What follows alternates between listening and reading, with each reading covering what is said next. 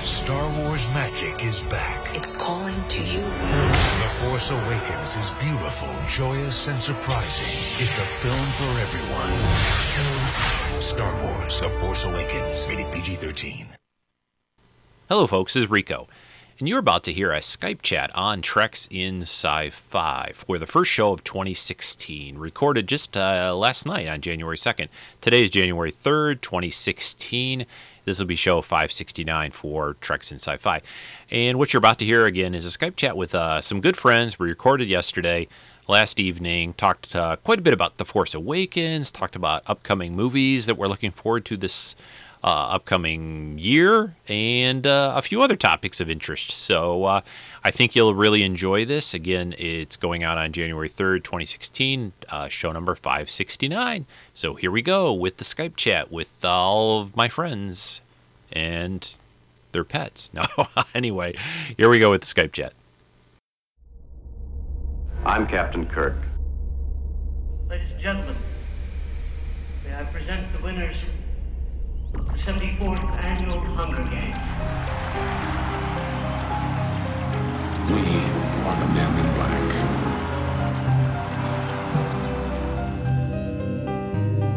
I'm the doctor, by the way. What's your name? Rose. Nice to meet you, Rose. Run for your life.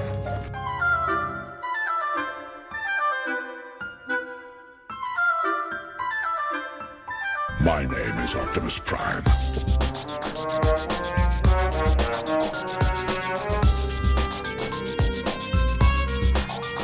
I am the Putus of Borg. Resistance is futile. Yes, the Jedi strength flows from the Force, but beware of the dark side.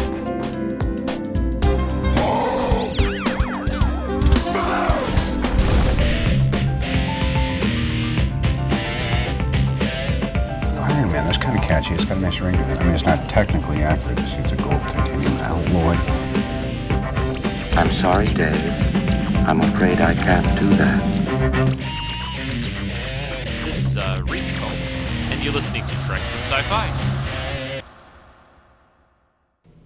Hello, everyone. Welcome to Treks in Sci-Fi, a Skype call for the beginning of the year. Happy New Year! Everyone say Happy New Year! Yay! Happy New Year! Happy New Year! Yeah! Wow. It's we got a big crew. We got a group of pros here. We have Jen Rhodes from the Anomaly Podcast. Hola. I'm not gonna plug everybody. I just decided that. I only did Jen. I'm done with the rest. So too many plugs. You guys can all plug at the end. And Joe, who does the Star Wars Stacks with her. See, I just said I do more plugging. You still plugged a Jen podcast though. Ren. And Rick Moyer is with us, which has been a while, I think. Yeah, hi guys. And my wife's with me too. And Amy Moyer. The Moyers are with us. And we also have Pete Brompton Boy, who's been a while. I think you're always off on some scout trip. Yeah, we're working. Good. It's a pleasure to be here. Working. Yeah. It's overrated. And we've got Will Eagle. Hello, this is Will. Will Eagle's my handle on there. My name is Will Hines. Yes, and we also have Jedi Jeff with us. Oh, hey, everyone. Jeff here. So I think the Americans are still outweighing the Canadians here, right? So not by much. There's been an awakening.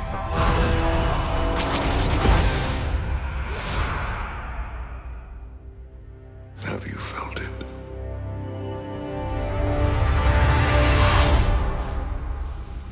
Yes. Even you have never faced such a test. And it's time. All teams, give it everything you got! You don't know what I've seen. We all need to run. We must face them. Fight them.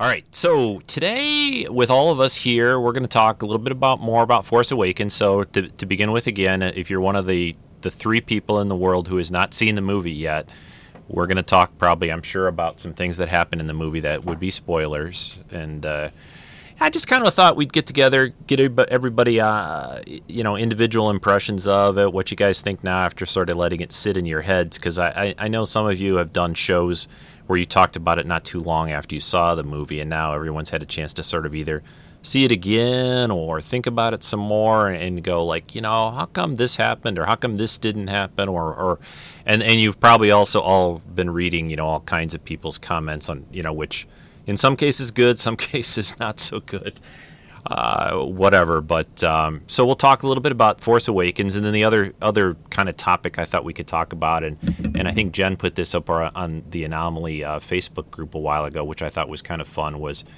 what kind of movies and or TV maybe that we're looking forward to in the new year, since it's 2016, the 50th anniversary of Star Trek. So that's it. That's the scenario. So The Force Awakens, Episode 7. Pretty good movie, huh? I think pretty good. Did it meet Very everyone's hopes and dreams and all? I'll start off a little bit because I know I did a video cast, but a couple of things still for me. I mean, yeah, I enjoyed it a lot, but in hearing a lot of people talk about it, I've sort of sat on it for a while, but there's some of it that after the first, I've seen it only twice now, and after the first time I said, yeah, that was a lot of fun, I really liked it, and after the second time I felt pretty much the same, but I still kind of feel like, it seems like it's setting up a lot, and I know that was an obvious thing to do or whatever, but I guess I would maybe, I have to say that I wish there had been a little bit of more of, I don't know, just, I think for me it's the Luke thing a lot, but I don't know. One of the things I used to talk about Chris a lot just the last few months, because we'd always text each other about the thing, was how is this going to, and we've got a couple of Star Wars book readers at least on, how is this going to kind of rate when you look at all the books that were written? In other words, I know you can't do that in a 2-hour movie, but, is the story going to be deep enough? And maybe after the next 2 movies we could probably answer that better, but it seems fairly like, it was a fun movie, a good movie, but kind of simple overall. So, who wants to go and maybe either branch off or tell me what you think, what you feel about it at this point now? Or, I mean, again, still loved it. Great movie. But, could there have been a little bit more depth to it, perhaps? I don't know. So who wants to jump in? I could say a couple comments. Pete speaking. Go ahead, Pete. I really enjoyed it. I would have liked to have gotten a little more background because I'm not really an EU reader, extended universe reader. Uh-huh. So there are a number of things that I didn't understand. I would have liked to have gotten a clearer picture as to what Max von Sydow's character was all about and kind of where he fit in, and also how did this First Order come around? Things like that kind of left me hanging, but I guess they'll be cleared up in the future. Yeah, I think that's fair. I mean, I think, just to let you know, I mean, this is they took little ideas, from, I think, the EU, and others have said this on their shows, but these are all still kind of brand new things, so we only kind of know what they showed us in the movie too. So that this is Jeff here. Go ahead, Jeff. Yep. I think too, like J.J. Abrams said, one of the things that really drew him to the A New Hope and the original Star Wars movies was kind of like how Lucas had kind of told that story as kind of a bit of a mystery box, I guess, in a sense that when The New Hope came in, like I think we had maybe a lot of those similar type questions. There was a lot of a lot of stuff of like Darth Vader and who is Darth Vader and how did he become Darth Vader, I guess, and even the Emperor he just mentioned in that movie, and they never really touched on it all that much, and it seems like he's taken kind of a bit of that principle in this movie as well too, in that he's kind of dropped us into this movie with I guess with a lot of things which are going to need some explanation at some point in time, and I'm guessing some things will get explained, and maybe some won't.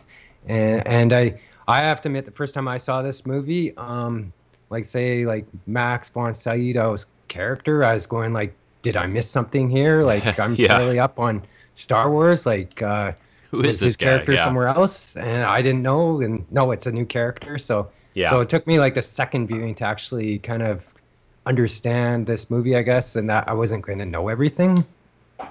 And I think some people are saying, this is Joe, I think some people are saying that he may show up in like Rogue One as a younger man, something like that. I think this guy is going to be developed a little bit kind of through other means, be it books or these anthology films or whatever. We're going to learn more about him. I'd be shocked and amazed if we didn't. And he has a history with obviously with Luke. He has a history with Leia, because he had a history with Kylo Ren, as when they spoke, they both knew each other quite well. I know where you come from, blah, blah, blah.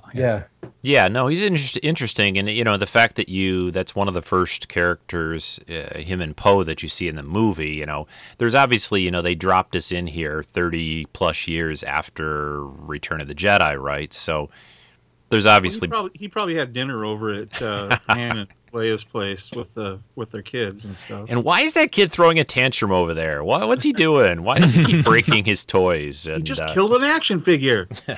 Hey, I wanted to make a comment. I'm sorry about the simplicity of the movie. I saw it again for the second time today with my little boy, who it was the first time he'd ever seen it. Yeah, how'd that go? Well, I was kind of worried about what happened to Han and how he was going to take that, because Russell, Angela's little boy, who's about 2 years older than Aaron, really had a hard time with it. Screamed and cried aloud during the movie. But he has been watching it and knows the characters more than Aaron does. So Aaron was cool. He was just like, afterwards he said, his comment on that whole scene was, that guy who killed his father has big poofy hair. That was his comment. Like, he does have big poofy hair. I am so glad. He's right about that. Like Snape. That scene. But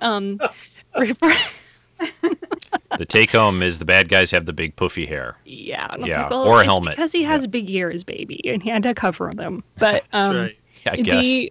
The simplicity I like, because this movie was basically setting us up and introducing us to new characters while tying us to the old trilogy.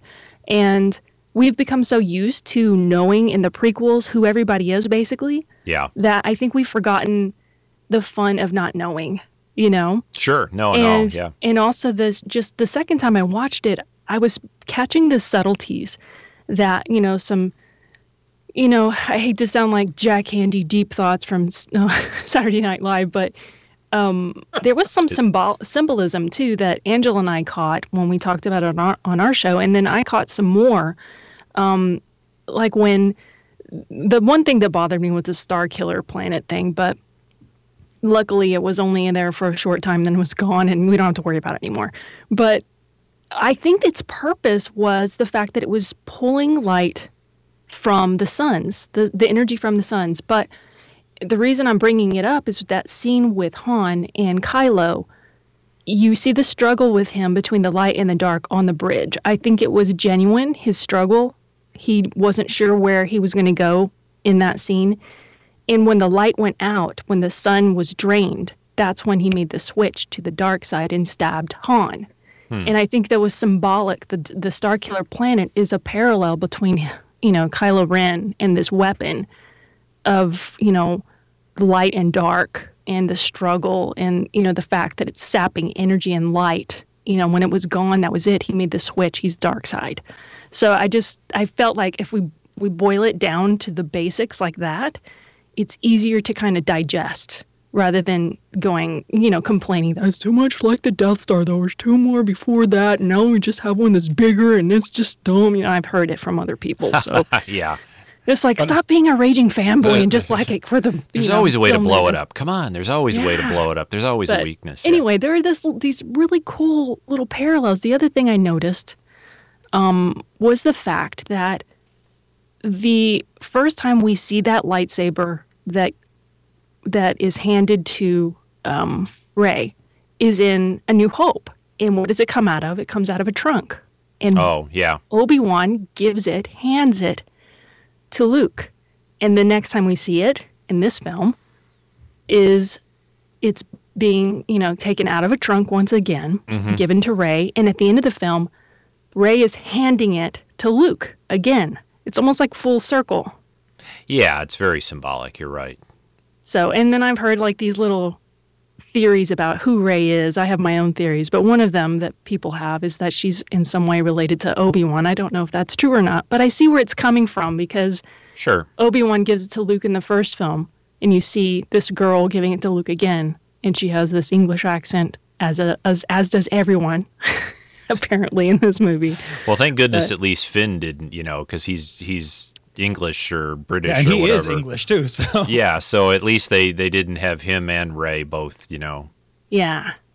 I love that character. There was actually a really funny interview. He was on, I don't know if it was Graham Norton or one of those other BBC kind of late night talk shows where they asked him, were you originally supposed to use your English accent? And he was like, oh, yeah, I did for the first day, and it didn't really work out because I was like, I'm a stormtrooper. It didn't really work out very well, so he told me not. They told me to use an American accent. Tea time. Yeah, even though especially in the first New Hope, a lot of because they filmed, in London so much, there's a lot of British, basically, people in these movies, as Empire people especially. And actually, something interesting that I noticed. I've seen it 3 times now, and I think I'm pretty much done seeing it on my own. Under my own power, unless someone really asks me. I think 3 times is good enough. But right at the beginning, when you have the Star Destroyer and the stormtroopers are going down to the planet, in that first scene that we've seen in the previews with the flashing lights and the stormtroopers, it's very explicit that the stormtroopers are of different heights. Mm-hmm. Yeah. Mm-hmm. Yeah. And so I thought that was interesting. It's kind of playing off that, you're a little short for a stormtrooper. Well, now it doesn't matter. They're all different heights, and there's women, and there's, white people, black people, and, all that. So it's very interesting. I like that whole aspect of the diversity. And it didn't seem forced to me like, we're going to put in multiracial, everyone so that everyone's represented, everyone's happy. It didn't feel like that to me. Yeah, it was organic. They're all human, though, aren't they? Well, that's something. Oh, that's a good question. Yeah, I don't know, Pete. I mean, any alien stormtroopers? Yeah, I mean, there's that's a callback to the EU too, because in the EU, the Empire disliked aliens. Quote unquote aliens. Second class. Really? Yeah. Mm-hmm. Yeah. Well, they certainly they would have to be at least close to human, or else like a Twi'lek or something would have a hard time with that armor and helmet situation. So if the shoe fits. Yeah, exactly. No, it's a very good movie. You're right. There's a lot of symbolism. I like not knowing everything. None of that is a problem for me. And again, this is just little things, but and I like the parallels. I do like the fact that it parallels the first, A New Hope a lot. I think I said it on my video cast, the biggest disappointment for me was Luke. I mean, I really wanted him to jump in at some point, like when they're fighting on the whatever Death Planet place or whatever Starkiller base, and I just wanted that his lightsaber to just all of a sudden block a blow, and then him just being there, just would have been like awesome. And I know they're saving stuff, in a way they kept that on purpose, and the fact that he goes away. But I also have a little just part of me, and again, none of these things are big things, but I guess I'm probably being a little bit devil's advocate or opposite on the show today. But the idea that he took off, he's got this Kylo, whatever Ben, and he's bad. He kills a bunch of, but Luke running away just seems like not in quite character to me a little bit, I guess. I have theories. What do you guys think about that? I have theories on that too. Yeah. Go ahead, Jeff. Go ahead. Because I was thinking about that a bit today. Luke kind of ran away, but then again, Han also ran away. And I guess you could say, in a sense, even though that Leia was with the Resistance, she sort of ran away, and that she never really didn't look like she's ever done anything to further her Force powers or Jedi powers. And so she, in a sense, sort of just ran away to being, back to her old life of more in the military. Well, they even say that at some point, don't they? Say something like a line in the movie, like we kind of went back to what we are. Han says it, I know. So. Yeah. So they all three of those characters all sort of kind of represented running away from that particular time. I guess, just went back to the way they were. This is why we need the First Order to set things right in the galaxy. Yeah. But didn't you think that after everything that Luke struggled through, and at the end of Return of the Jedi, I'm a Jedi like my father before me, and all that, and I know you don't see, for the first, 15, 20 years, maybe things were banging along, and then Kylo comes along and messes everything up, or Ben comes obviously, along. whatever Kylo does, so I huge. guess it was with, huge. But even then, if things had been going so well, wouldn't he have gone after him? Or I know there's a lot of things to be answered, and maybe we'll learn more of that in the next one. But here's my theory on that. Yeah, go ahead, Jen. I think the reason that he's withdrawn is because he's waiting for Rey.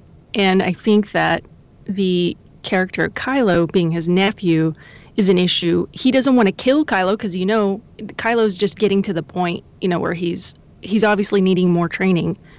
I think Luke probably could take him, hand him his butt, Yeah. And that's his nephew. That's his sister's son. That's Han's son. He doesn't want to kill him, and he didn't kill Vader. He turned him back to the light. He's waiting, and I think that Rey is a key to that. So that's kind of my thought. Does that mean you think that Rey is Luke's daughter? I don't think he's her daughter. I do not think that she is his daughter. No, there's no connection to the Skywalker family. Granddaughter, or maybe just one of the. I think she's probably was one of the children of maybe a pair of Jedi that dumped her there, or on that planet to save her, because she's obviously got some connection, and either that or she is related, but not his daughter. She's too young and he's too old. I also had the feeling I think with I don't think she's necessarily too young. I mean, he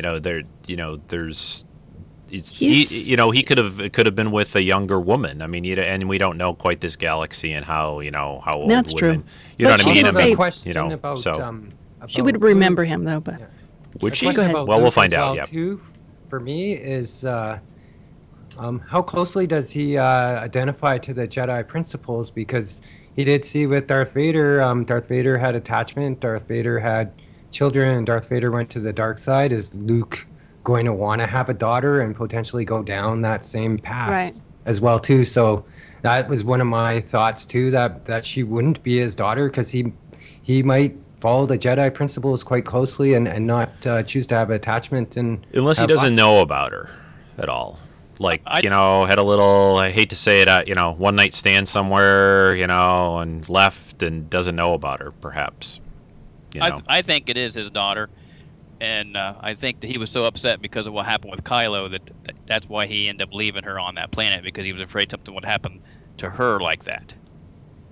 Because I guess we also didn't really see much of his face, so we don't see if he recognizes her or not. Yeah, because he would have left her when she was real young. So. Mm-hmm. But even if he does recognize her, we don't know. We haven't seen true. if there's recrecognition or if there isn't recognition or anything like that. He's hiding from everybody, and I guess it might make sense. Yeah, I probably read way too much into that last little, which seemed to parallel to me the Vader Luke thing at the end of Return of the Jedi of, look, Luke looking at Rey looking at Luke, But I probably read way too much, because I'm fingers crossed, toes crossed, that I'm like, okay, are you all right? I was basically talking myself into that was a look of like, oh honey, I only saw you when you were 5 years old or whatever type of thing, or something like that. I don't know. We'll see. We'll find out. Or maybe he knows everything about her. Maybe he's doing an Obi-Wan and watching over her from a distance somehow. I think he does know. I think he knows. I think Rey's the mystery of Rey is held with Luke, and I think I've read some speculation as well that she potentially could have trained under Luke at some point, and then maybe got her mind erased or something like that, or a Jedi mind erased after Kylo had attacked the and killed all the Jedis that Luke was training, and then she got hidden away on Jakku to protect her from Kylo and Snoke. Possibly. I agree. I think there's something to that. I think you're right. I mean, I don't know what her relation is to him, but I know that she's probably been like a part of his academy or something at some point. Yeah, like Jen, you brought it up. Yeah, you brought it up when we were talking about it on Star Wars Stacks, and when they're fighting and she's kind of rediscovering all these powers. I think it's that, like, she's rediscovering her powers. She's not discovering them. Yeah. Like, in other words, she already that had the training and it's just coming back. Also, something I'm sorry interrupting. I just don't want to forget that I saw this today. When she is being interrogated by Kylo Ren and he's talking about how she's lonely, how she can't sleep at night, he says, and you think about an island in the ocean. And then where does she find Luke? On an island in an ocean. So either she's having some sort of like... Oh, that's a good catch, yeah. Either she's having like force visions, like she's envisioning the future, or she remembers it. I don't know, but there's a connection that I caught in this, the second time I watched it. Unless that's something that never, because she had so much in that flashback when she grabbed that lightsaber. If potentially something like that didn't get shown, but was that potentially an extension to that that whole sequence where she saw some stuff from Cloud City, and then saw some stuff where Jedis got killed, and then herself actually battling Kylo later in the movie. Yeah, that one of the things in the Force vision that I noticed was at the end, someone says her name, and it sounds like it's Obi-Wan. So what they did there is Alec Guinness. Yeah. And they cribbed the line from A New Hope where he says, "Don't be afraid," and they took the Rey part out of afraid. And then Ewan McGregor added some further lines about these were her first steps. Mm-hmm. So there's a little Yoda in there too, right? Yeah, Yoda explaining the Force. And apparently for that they had actually gotten Frank Oz still alive, right? Yes. Yeah, so they had gotten Frank Oz to come into the booth and record, and apparently they ended up not using it and just pulled lines from Empire, I believe. Bummer. But they did get Ewan McGregor to record a new line. Oh, that's cool. Yeah, these are your first steps. That's a new line from Ewan. I need to watch that again so I can catch that, because I missed the Obi-Wan. I missed the... It's hard, actually. Even if you know about it, depending on your theater and a lot of things, it's hard to pick up. It's It is, especially when your kid gets stuck in the seat and you're trying to free him before he panics and starts screaming. Oh, boy. His foot got stuck. I'm sorry. Was that before or after the Han Solo thing? When he got so upset? I think it was before. It was before.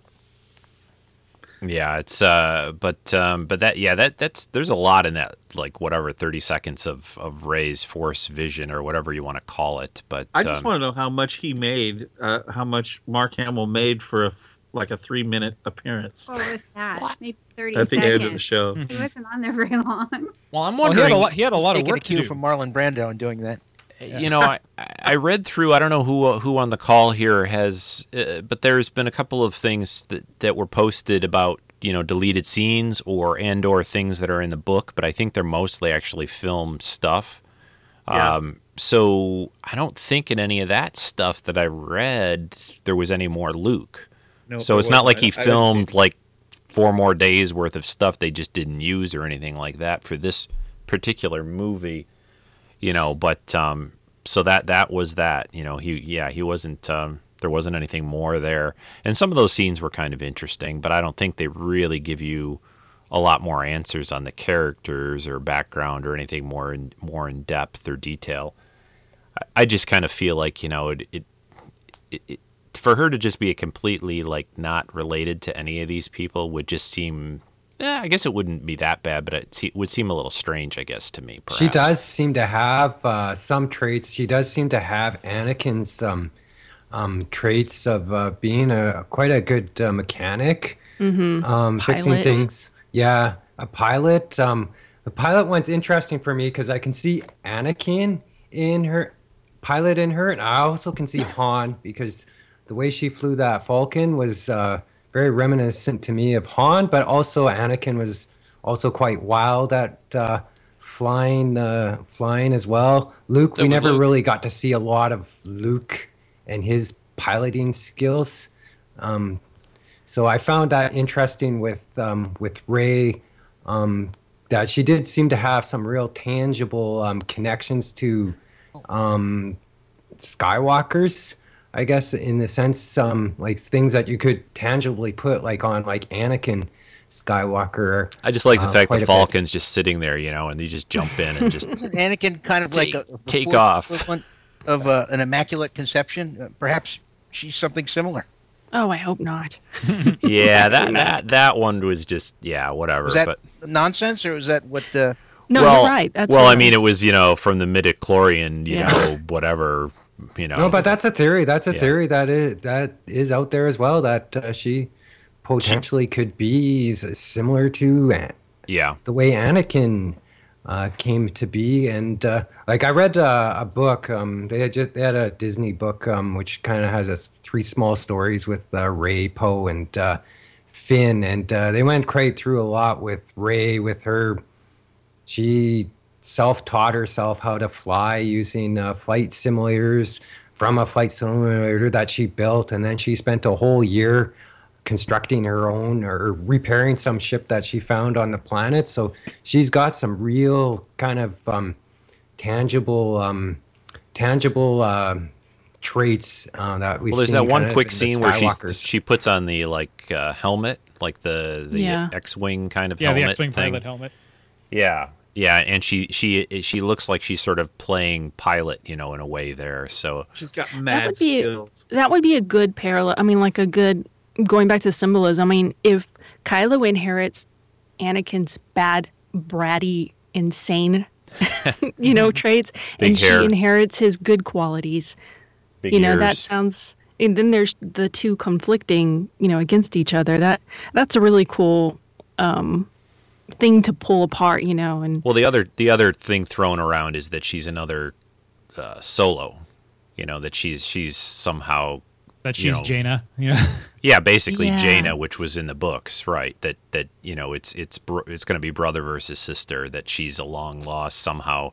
I have a hard time with that Han is now gone, and that if she could potentially be his daughter, perhaps, the other one thrown around. I read somebody said, well, maybe she's Princess Leia with some other guy, So scandalous. Yeah, I know these. I think there would be some recognition, though. Like they, that was she may the have thing gotten that hidden with Leia. You mean? Yeah, with Leia, maybe they and chose... she has the Force. She can sense things like that. You don't see any sort of recognition. Yeah, I agree, Jen. I think for her to be, Leia's daughter wouldn't make sense. Han's daughter, that seems a little unfair right there. Yeah. So I don't think that's it. Because the other one people were throwing around was like, oh, maybe she was like a little kid and was on the Falcon before, and maybe she knows what button does what or something like that. That's just sort of muscle memory, or she remembers things like from. Well, the book, the novelization we're reading, has some interesting backstory to that. Like she was just getting in the cockpits and checking things out and trying things out. Yeah, because it was just there, right? So she's like, oh, that's how I knew how to get that one, and it wasn't my first choice. And... Yeah.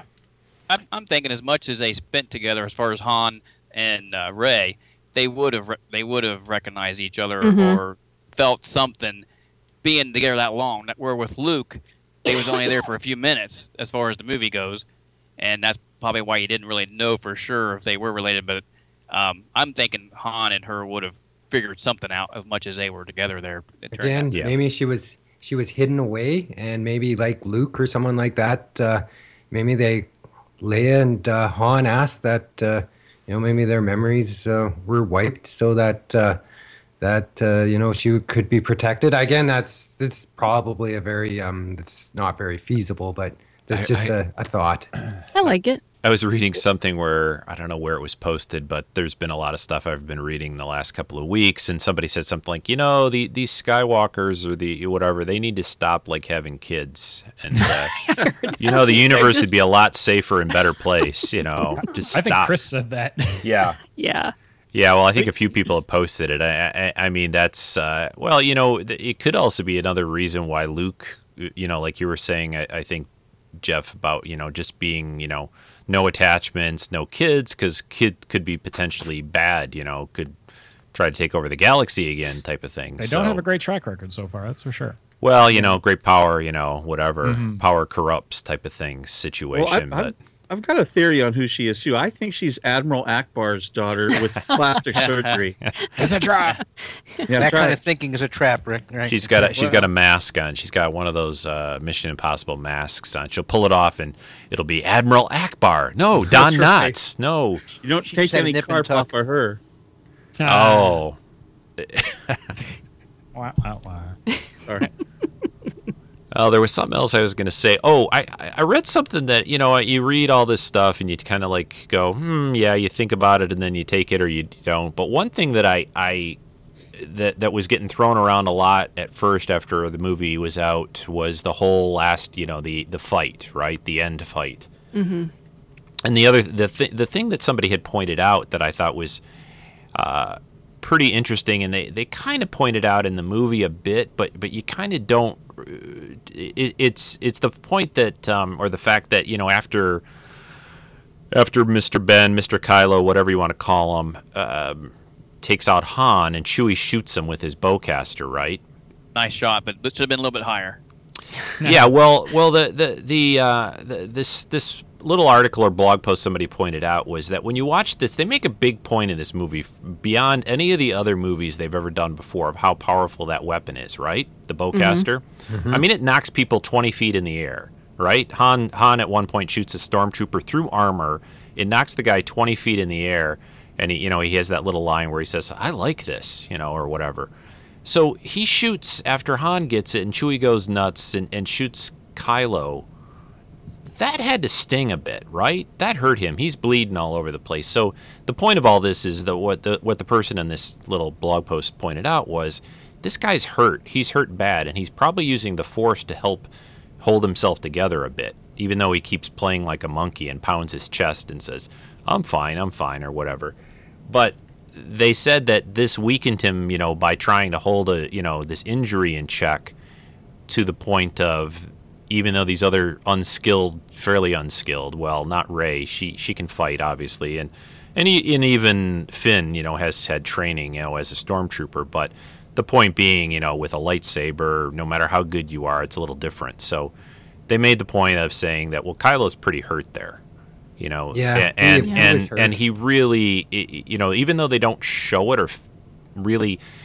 I think they could have, with a little bit of, a couple scenes where maybe he drops his arm or something like that, they could have shown that it was really affecting his abilities a bit more than they did. He kind of like shrugs it off almost, and you think like, well, maybe Chewie's didn't hit him bad, but I think Chewie hit him pretty good. Oh yeah, he was sweating and he was in the snow. He was right, and that's why they were showing like the blood on the ground. Yeah, so they did a bit of it, but I mean, again, I think all those people there was a lot of people saying at first, like, how is this possible? Yeah. He should have just cut them both down in 2 hits or whatever. I said, no, this guy's hurt, and he's hurt bad. Mm-hmm. He's hurt bad, and he's also hurt in the sense that he's still struggling between good and bad, and he just killed his father, so he's also dealing with that. Yeah. Well, he's got no control, and he's not trained. They make a point out of saying that. So I was completely fine with that. The fact that Rey was able to do what she did, and even Finn, until he got slashed on the back or whatever, he was,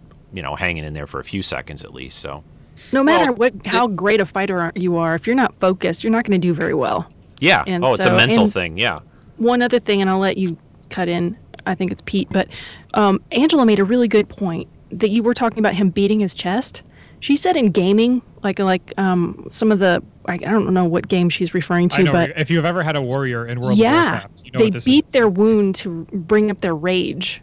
And that's more rage. Yeah, that's what I think she's right. I think that's more of what he was doing was to pumping up his adrenaline, hit getting himself to feel the pain more, because that's a Sith thing, the anger, bringing up the rage brings up his power. So he's hitting his wound to do that.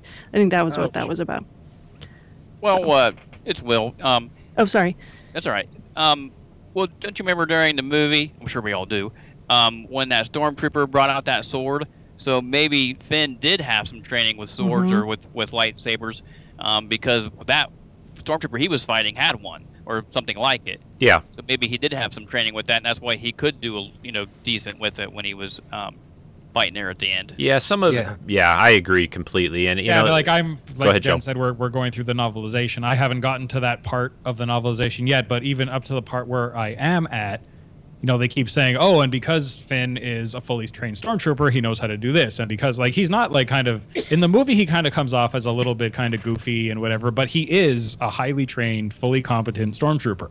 Oh, he is. I read there was a book called Before the Force Awakening, which had the 3 stories about Finn, Poe, and Rey. And the whole section on Finn was about all this melee training and how in his group he was head and shoulders better than the other troopers, and that he was actually one of the top troopers, and they very much had their eye on him, and they had a lot of actually Captain Phasma in that story as well too, and she was pushing him to be more kind of ruthless because that wasn't him, but his skills, his skills, his fighting skills and all that were very good and much better than a lot of the other people he was training with.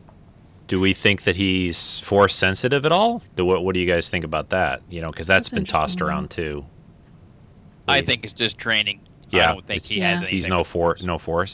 No, I don't think so. It's like that line where, what does he say? Let's just use the force, or what Yeah, part is it? That's not how the force works. To get into the place, or what were they doing at that point? I found it fascinating that the one stormtrooper and they were so passionately angry at him for being a traitor. Like they really believed in what they were doing, and they just couldn't comprehend that Finn had become a traitor like that. Yeah, they're trained from birth, so they were taken from their indoctrinated. families and indoctrinated, like Jen said. Did they? Okay, that part I was slightly, I wouldn't say confused exactly, but I was trying to figure out, would all of those stormtroopers when they went down to that base know exactly who he was? Had they been informed? I mean, it seemed like some of the elite people, but would they have gone and said, whatever his FN number or whatever, such and such, hey, this guy's down here, he's a traitor. This is what he looks like under his armor. You know what I mean? It just seemed... He would have trained with those people as well, so quite possibly. Possibly. Yeah. I guess the guys that were right there. I mean, the one guy that faces him off with that little staff thingy of whatever, he immediately goes traitor, and it's like, I that kind of took me back a little bit. Like if he had still had on some piece of stormtrooper armor, I would have been like, okay, yep. But it's not. I wouldn't put it past them to be showing propaganda about him leaving just to make them feel that he was a traitor who betrayed them. Yeah. Not just it smells makes sense. imperial to me. Yeah. Yeah, I can totally see Bill Weasley doing that. Yeah. Yeah. Wow, he makes a really good scary Nazi.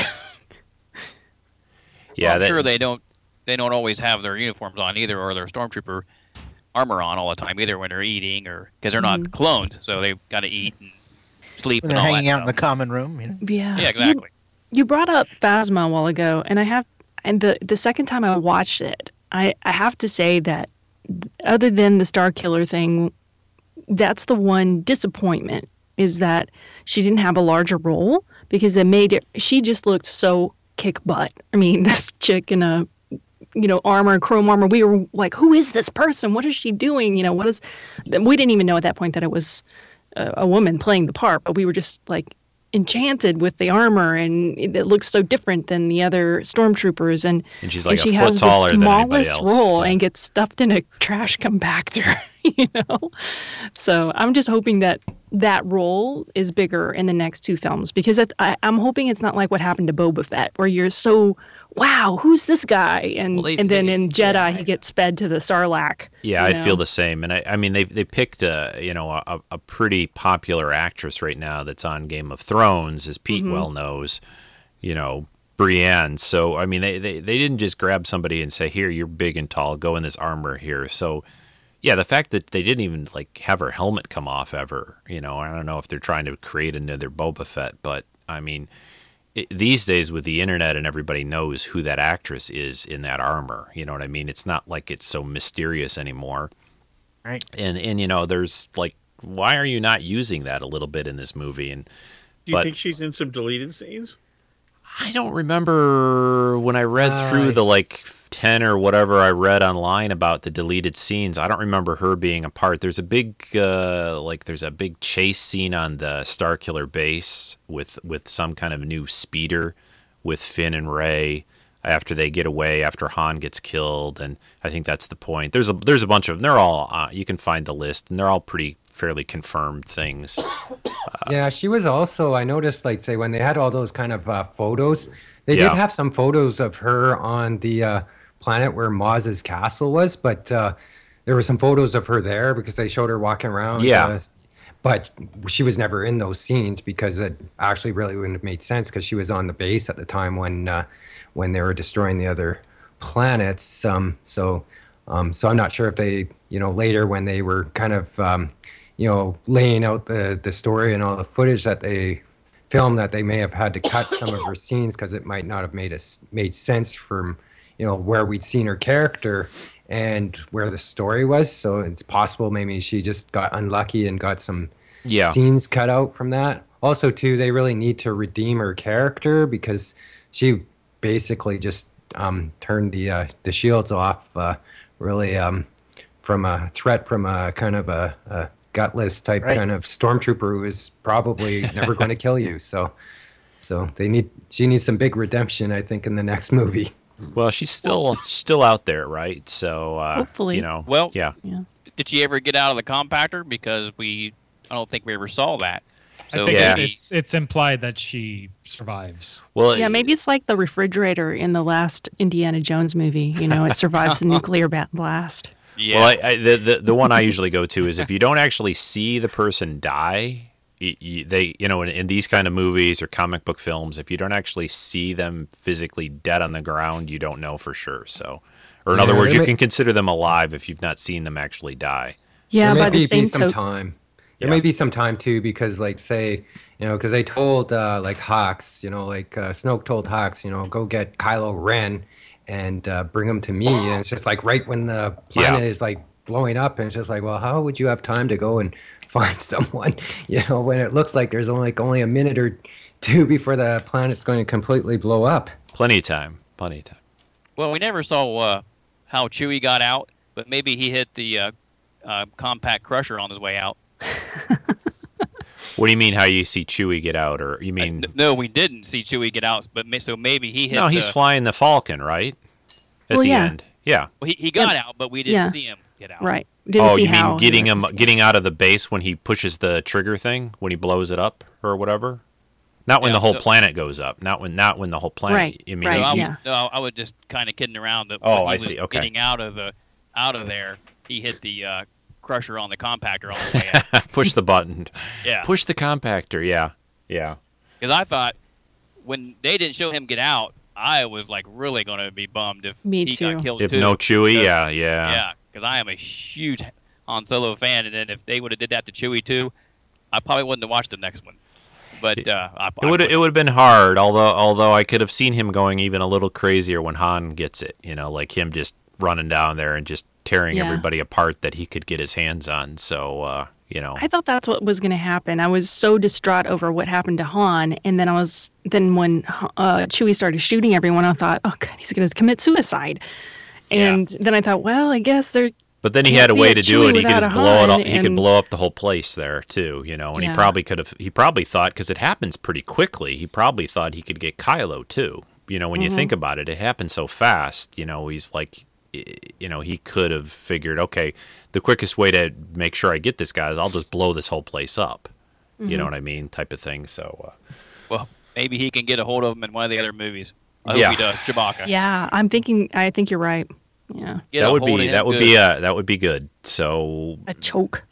Yeah, good choking. I know you guys said you're reading the book. The other part that I couldn't quite figure out how this worked was the base itself. They fire that weapon once, which means what? They had to suck a sun dry at some point. Mm-hmm. So does that base move? Does it? That's does what it? I think. It must have to. It can move, I guess. You know, you don't ever really see it move. Like the Death Star actually is moving, and you see them set a course to Alderaan or whatever. But that thing, it sucks the sun out, and then it not too long later they're sucking down another sun to blow up something else. So the thing that I thought was kind of weird about that was that why would you have to destroy the planets if you suck out the sun? Just go suck out the sun. Just suck out the sun. Well, for the planets in that system, but it could hit planets, light years away. Through, it could fire its weapon and hit anything like whatever. I don't know if there was a range or a limit to it, but it, basically it was shooting through, what did they say, hyperspace? It was actually being able to shoot at star systems, long distance away. So, but I guess the thing with me about Starkiller is that it's not that important. Yeah. Like, unlike in A New Hope, where the whole point of the movie was, we have to stop the Death Star. The Death Star. Here, it was just something for them to go and do so we could learn more about the characters. Mm-hmm. Like, it could have been anything, and it just happened to be that. So that's why, like, in a way, Starkiller bothers me, and in another way, it doesn't, because whatever it was, it's not that important. It could have just been easily like an Empire, or whatever, First Order's base planet. Right. You know what I mean? It didn't have to be what it was, all that other stuff. It really didn't, in a way. It could have just been one of their fortified bases where they knew they were all at, and they went at it or whatever. But yeah, did we lose someone? Yeah, Pete had to drop. Oh, okay. Oh. But anything else? Yeah, I mean, there was so many fun things. I mean, there was a thing about the Starkiller base, though, too. I guess like you guys say, it wasn't really major in the story, but then I guess as well too, it did destroy basically the Republic, which was also not major government. In the story. Yeah, like that whole side of things wasn't that important. Like the government's gone, but we didn't really see the government doing anything. Yeah. And like but now we don't have a government, I guess. Right. So. And so that's like, so is like the First Order in charge now? Like it seems that way. The First Order that's took a true. I didn't even notice that. Yeah, that was the biggie, the first firing of the weapon, took out that base of operations or whatever. So that's where their Senate was sitting. So basically took out their government. The Senate actually moves from planet to planet every couple of years. It looks like, so that there's like proper representation everywhere, and it happened to be in the Hosnian system or whatever it was, which is what they targeted first. Yeah. Yeah, and another little tidbit that came out of the novelization was when they're destroying the planet. It's kind of focusing in on this one kind of younger woman, and we don't know anything about her. She's actually Leia's aide, like her personal assistant or whatever. And she was sent there by Leia to kind of convince the Senate to take action against the First Order. And the aide was kind of like, you should go in my place because you're going to convince them and I won't. And she's like, oh no, I have to do this other stuff. So Leia could have actually been there. Ah, okay. So yeah, that's something that I guess that may have been edited out for time or whatever. I think I read maybe one of the deleted scenes has the two of them interacting in some capacity, like maybe before Leia leaves or something. Like there's a scene. Yeah. Yeah, I found like that was a bit of a problem because like this planet gets destroyed, but you don't know anyone on it, and it's not important to you in any way. Yeah, there's no connection really. So maybe if we had known who that woman was and that she's there and she's going to be killed too, like it's still not that big of a hit to us kind of emotionally, but it would have a bit more relevance. Yep. I have a question. In the trailers, we see the lightsaber being handed to what I thought was Leia. Yeah, it's a deleted scene. That? It's a deleted there's scene? A deleted or let's say it's a slightly different scene or something like that. Yeah. I read that because Maz was supposed to go with them back to the Reliance base or whatever, right? Base and hand Leia that lightsaber, but I guess they felt that from a story wise that character didn't add anything more to the story and just kind of around, so they ended up just cutting those scenes, I guess.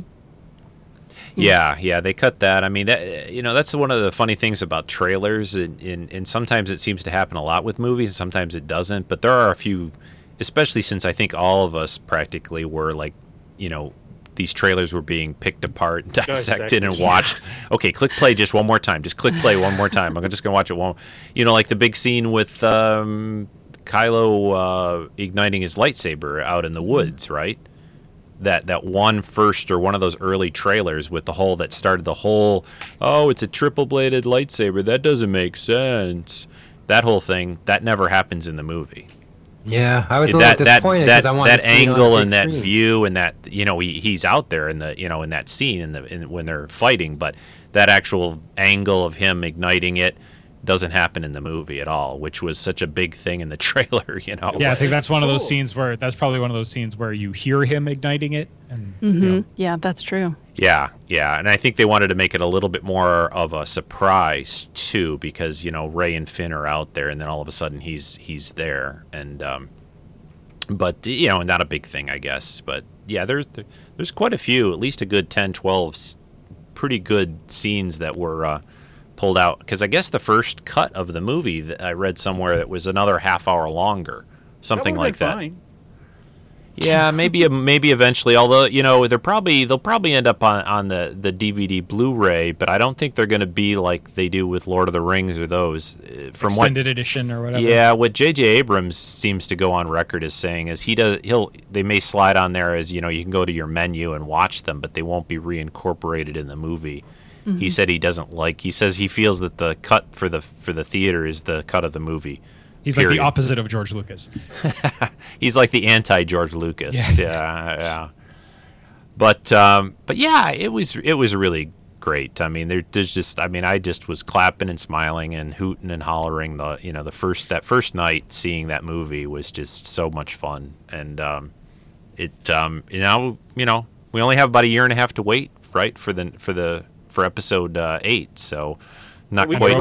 Rogue One before that, yeah. Yeah, and Rogue One before that, exactly. Rogue One in just a year.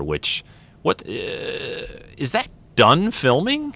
It's got to be done. For principal stuff must be done. Yeah, they must be doing post. I've barely seen. The funny thing is I've seen a couple of photos, but that's it. Basically, I think these anthology films are going to get kind of less hype, less marketing money is going to go into them as opposed to kind of the mainline. We won't have Star Wars grapes and Star Wars water and Star Wars, makeup and Death Star Wars grapes. Although I was out today at a couple of stores and they had. I was at a Michael's. Do you guys know what that is? It's like a little hobby craft store. I'm picking up a few things for this project. The never-ending project. But anyway, they had these they looked like almost oversized lunch boxes, these Star Wars, but they weren't really a lunch box. They were just a box, I guess. And they were all covered in Star Wars, logo and pictures. But when you opened the box, they made sounds like lightsaber or a quick quote from the movie. It was like those cards that you open when you get those birthday cards or whatever. Right. They play something when you open them. It was like that. And yeah, there's so much merchandise out there. It's it is a bit crazy. So well, my friend Don that owns the Star Wars shop here in Aberdeen said that he actually experienced for the couple weeks before the movie, his business went down, and the reason for it is because everything was saturated with Star Wars material. Yeah, and you could go anywhere and see it. Yeah. So he says about a month later down the road, he'll have a whole bunch of customers again because people will be looking for specific things. But right now, you walk through, there's Star Wars just everywhere. Yeah. Although I was listening to another podcast talking about it. I think it was Star Wars Action News, and they were talking about the merchandising. And, a lot of those other things, they pointed out, they're kind of disposable things, right? You don't generally save I have a can of soup here with a Star Wars label on it. Right. Unless you're real some people do, crazy. but those are kind of crazy folk.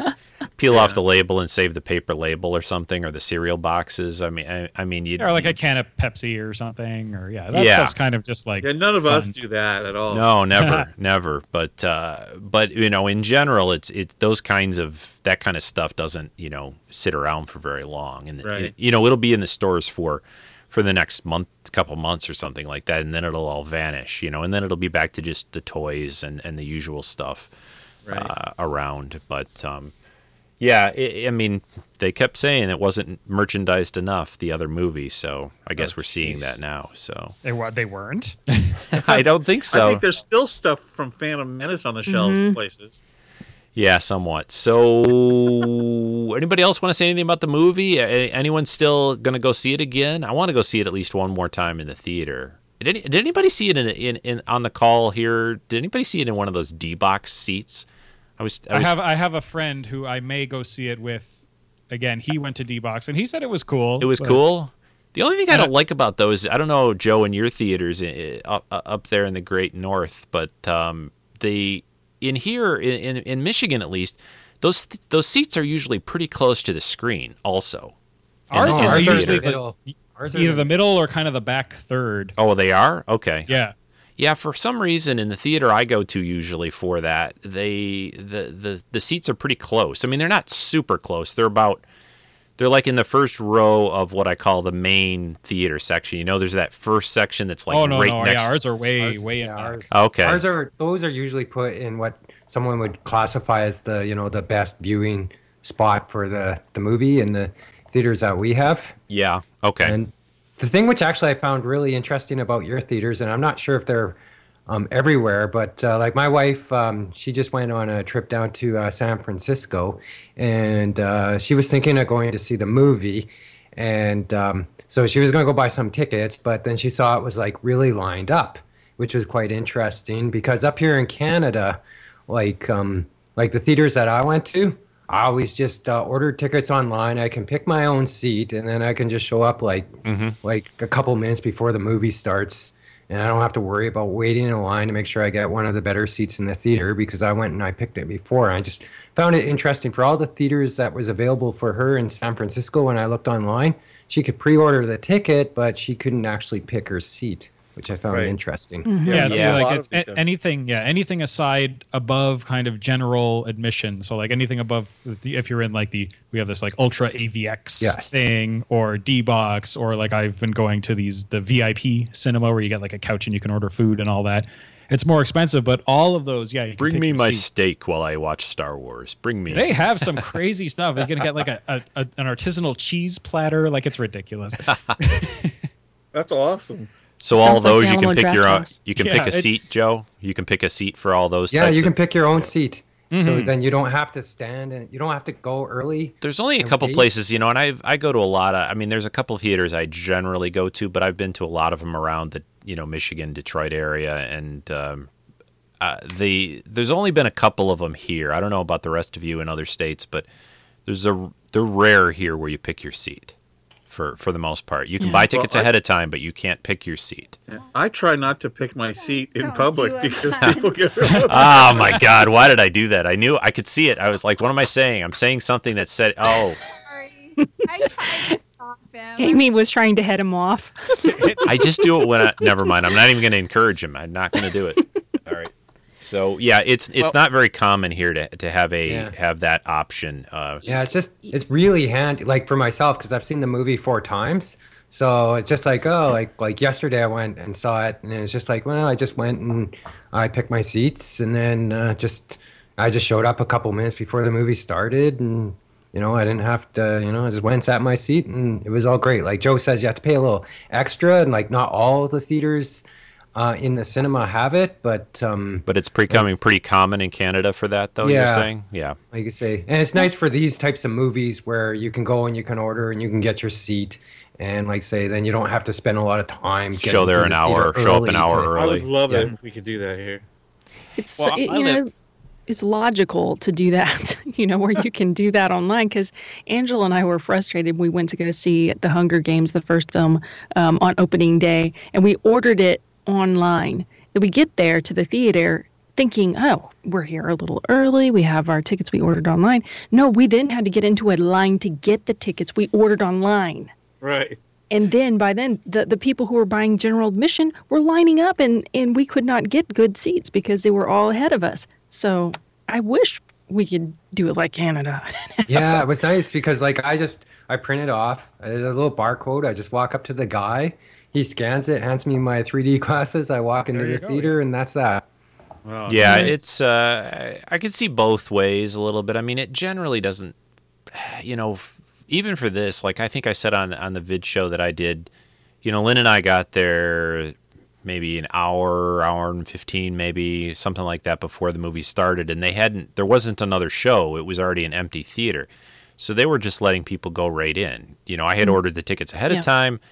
We went there, they scanned the little thing, within minutes we were inside and sitting down. We could just walk right in. And there were some people already in the theater, even more than an hour ahead of time, but it wasn't like there were only, bad seats left. There was plenty of good stuff still left to sit in. So, I guess you just get there early and you do sometimes have to line up, but I don't know why. Maybe it's just more complicated, a whole different, whatever system. It's kind of like airline things, picking your seats ahead of time or whatever. Well, I guess, the theaters have to have seat numbers and row letters and there needs to be people and you have to have rules in place. So and then they have to deal with, you're in my seat, get out of my seat, type of thing. Yeah. And I've been to quite a few of them now. Like I saw The Martian the same way, and most of the movies I've gone to over the past probably year or two, I've done it this way. And I've never run into a problem where someone's been in my seat or hasn't been. And maybe it's just because, we're Canadians, so we're real polite and stuff. But you guys don't. Sure, you don't ever really get upset, right? You're in my seat. Oh, sorry, I'm in your seat. Oh, sorry. Sorry, here, have a donut. Take it. Have back bacon, eh? Let me get you some. I do live pretty close to Columbus, Ohio, and they have a big AMC theater over there. Now, they don't have the assigned seats, but they do have the one where you can sit down and eat in a couch. And then they have of course, the IMAX. And I do want to go over there and see it in IMAX, but that would be nice, though, if I have to drive over to Columbus to be able to have an assigned seat and not have to worry about it too much.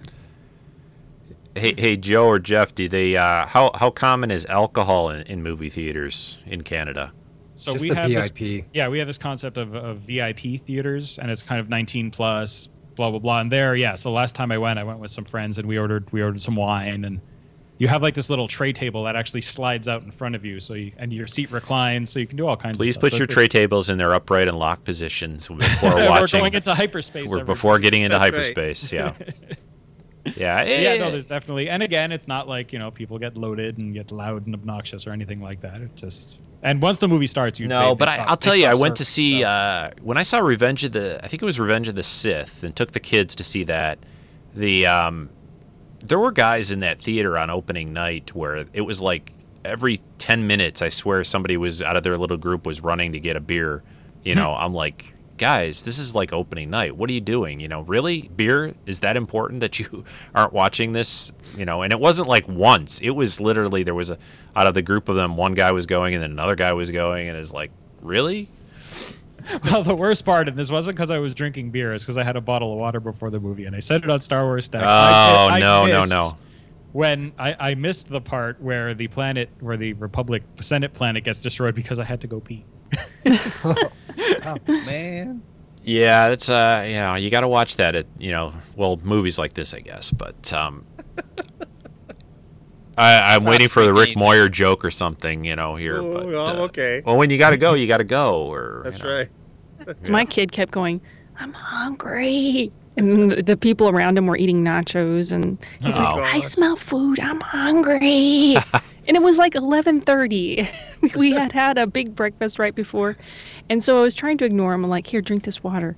And then he's like, I'm hungry. Was it just you and Aaron and Dave too? Yeah, and Dave was like, go get him something to eat. I'm like, no. But I don't want to miss it. You've already seen it. Did you wave your hand and tell him, no, you go get him something to eat? I went because he hadn't seen it yet, but the people that were on our row were very upset at me for getting out of my seat before, in the middle of the movie. But it's like you got two choices here. I can pass in front of you for half a second, or you're going to have a screaming kid for the rest of the movie. I know. So what do you want? Oh my gosh. Yeah. One of the things I was going to say, I've been reading blog articles about, people's theories on who's who in the film, like the Snoke character. Everyone's like, who is this guy? Have y'all seen any blog posts? Yeah, a little bit. I read one, Jen. I read a few, and actually I read this one, which I found the best theory I've seen so far was someone wrote one, which I read this morning, that said that potentially he could be the Inquisitor from Rebels. And I go, you know what? Of all the ones I've read so far, that's the one I like the most. Well, he kind of looks like him, actually. He does. He does kind of look like him. Yeah. The one I saw was it was a movie pilot article that this guy, and you know what, he wasn't being serious. He was just, this is my theory, and he was putting up this evidence to kind of support it. He thought he might be Boba Fett, and I was like, but Boba Fett was not dark side. Makes sense. Because he was like, this is his revenge against Luke, and he was laying it all out. He looks all mangled because he'd been in the Sarlacc's belly and whatever, and the comments underneath, I had to stop reading because they were just ripping him apart. Yeah. No, but they just ripping him apart, but in a embarrassing, this is the way people think of us way. Oh yeah, I know. Us nerds, they think we live in a basement and that's all we think about is Star Wars. Well, it was like a post. I don't know where it ended up. It was the post somewhere, and Brian was commenting, and I think Chris about the whole Luke's lightsaber hand Empire Strikes Back thing. Did you see that one, Jen, or anyone else on the call? I mean, I don't know where that one was at. Maybe it was just under Chris's. I tried to avoid anything that Brian posted because it may have had spoilers. Well, no, this is a recent one. This was about basically like, the if you go back to The Empire Strikes Back and Luke loses his hand, there's a spoiler for you from years ago. But so. Oh, I think that was a Star Wars Action News post, wasn't it? Right, that's what it was, Joe. Or maybe Arnie posted it personally or something like that. Yeah, but it was that whole thing, and I'm with Arnie, actually. I had always thought, and, this went through in the EU books with Mara Jade finding it, but, I'd always thought Luke's hand and his lightsaber just went down the hole in the bottom of the thing that Luke fell out of. Like, in other words, he sees something fall. So there was this back and forth in this post about, oh no, that's just something else, some piece of trash or a piece of the weather vane when Luke hit it that fell off. It wasn't his hand in the lightsaber. The hand in the lightsaber is still up in Cloud City there somewhere, stuck on, whatever. And then it didn't fall down to Bespin. So, I thought the same thing. I actually just watched Empire last night with my niece, and yeah, I saw that thing. I saw Luke fall out of the there's a vein, and I saw something falling. I go, oh, that just must be his lightsaber. There's a deleted scene that was in this article that I read the other day. That basically this movie was going to open. The Force Awakens was going to open with a scene of Luke's hand holding the lightsaber floating like out in space somewhere, and somebody was going to find it. Oh, I'm glad that didn't happen. Yeah, it's a little weird when you think about it. I mean, I don't really need everything explained. Somehow they got it, so that's it. They found it. I mean, we were okay with it in the Thrawn trilogy. They got and somebody on this, and it may have been the same post with Brian and these guys talking about it, because Brian's like, oh, it's always been determined that didn't fall down to Bespin. And we love you, Brian. And then yeah, Brian, we do. And but he's always so like this is it. There's no gray. There's no just that. But anyway, yeah. But no, in an EU book somewhere along the way, I guess there was some kind of a little mission or something that basically retrieved it from down, that it had fallen down, but then it was a book and an EU book to boot. So those things are all dead now anyway. So so it doesn't really matter, I guess. They just got it somehow. So, but again, it's Star Wars, so that stuff, those details are not super important. Nope, they don't really matter that much. When it's still a lot of fun to watch. And Trek is the one that needs to make sense. Yeah. Hopefully, most of the time at least. Most of the time, yeah. Well, not anymore. All right, let's not get into that. Let's not get into that. Come on, they're worried about little fan films now when they got a movie coming out next summer and the 50th anniversary of Star Trek, and they're worried about a fan film. Yeah. Come on, guys, really? I think they're worried that the fan film's going to be better than what they're doing. But even if it were, it doesn't matter. There's such a minuscule little portion of people that even are aware of those, let alone watch those. That it doesn't matter. I don't know. The time has come. Get ready! Are we really doing this? Experience the motion picture event of a generation. Star Wars: The Force Awakens, rated PG-13. So let's just spin off real quick and say, everyone, kind of say anything that you're looking forward to, especially on a movie or a TV show or anything like that for for this year? I know we talked Star Wars a lot longer than we could have talked for another hour, right? So for sure. And BB-8, you know, I just love BB-8.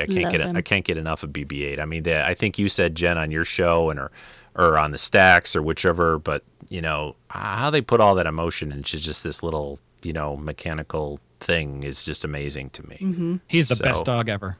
He is the best dog ever. He is the best dog ever. So I want to see more BB-8 in the next episode and the next episode and everything. You know, I still like R2 and C-3PO. So, but BB-8, yeah.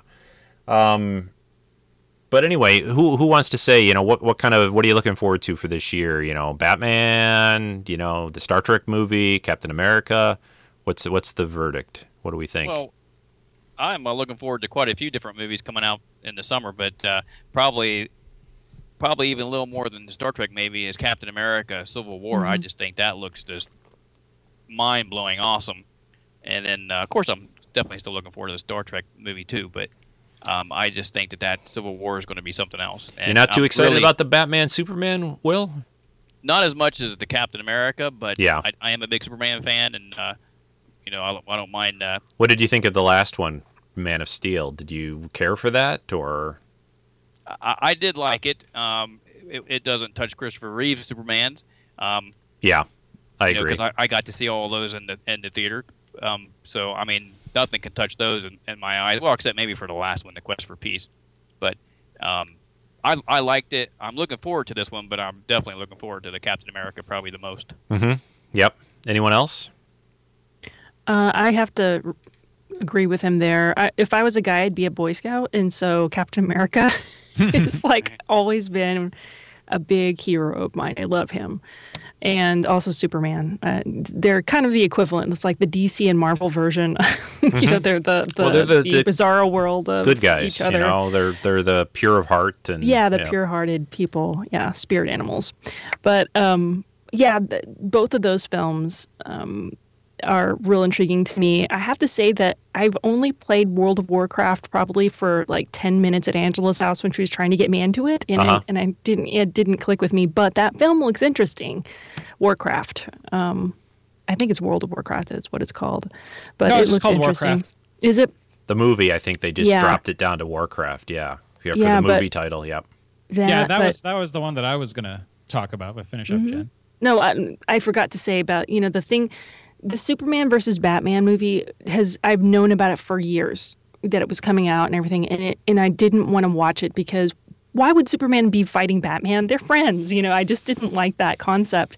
And now that I've seen the trailers, this has happened to me a couple of times before where I wasn't into something until I saw the trailer, and then I was like, okay, I'm sold.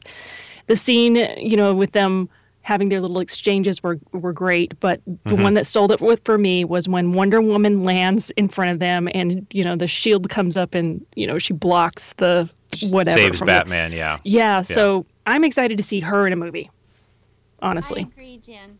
Yeah.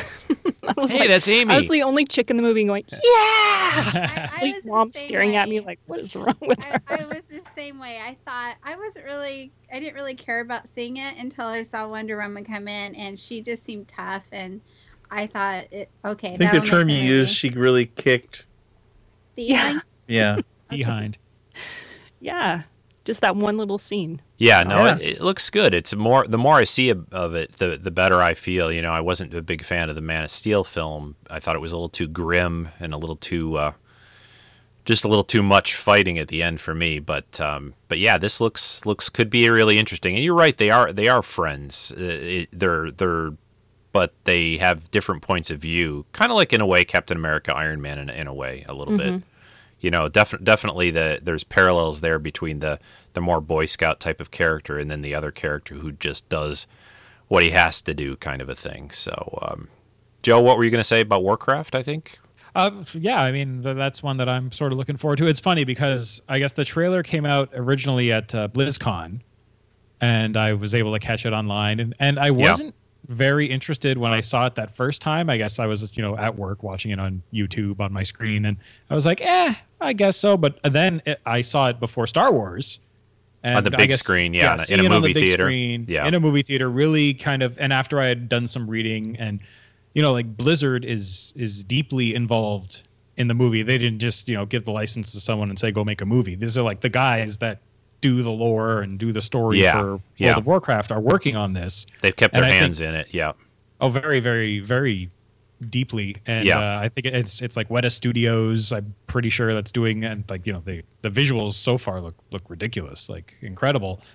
So as long as they can tell a good story, I think it'll be a really interesting movie. And Blizzard people, well, their stories are not super creative necessarily. They tell good stories. So hey, I'm looking forward to it. I mean, I've played that game a long time, so it's on my radar for sure. It's the only thing about that movie that pulls me a little bit away from it is it seems very CGI. I mean, it's obviously it has to be for certain reasons, but it has that Lord of the Rings / The Hobbit feel to it a bit, and sometimes those movies for me, that's what I loved about. I think one of the best things I loved about The Force Awakens was it felt real. It really felt like you were in. It didn't feel like the prequels, and I know the prequels get fairly well. They get trashed and slammed and thrown up against the wall a lot. But the thing about those movies is the emotional investment. Is just not there. But it's also, man, they were just the whole movies practically were on green screen sound stages, and it makes a difference sometimes. It feels impersonal. Yeah, somewhat. So we'll see if they can pull you in. You're right. If the story's good in the Warcraft movie. I'm all in, and I'm looking forward to that. So, and actually, just going back to Star Wars for 1 second, one thing that I read, and I'm pretty sure it's true, is they did practical effects to the point that when Finn accidentally turns on the chessboard thing, that's not CGI. They stop motion to that. Yeah, I think I read that too. Yep. Oh, interesting. Yep. Yeah, to kind of mimic the old. Yeah. Yeah. Yeah, because it's a little different feel. It doesn't quite.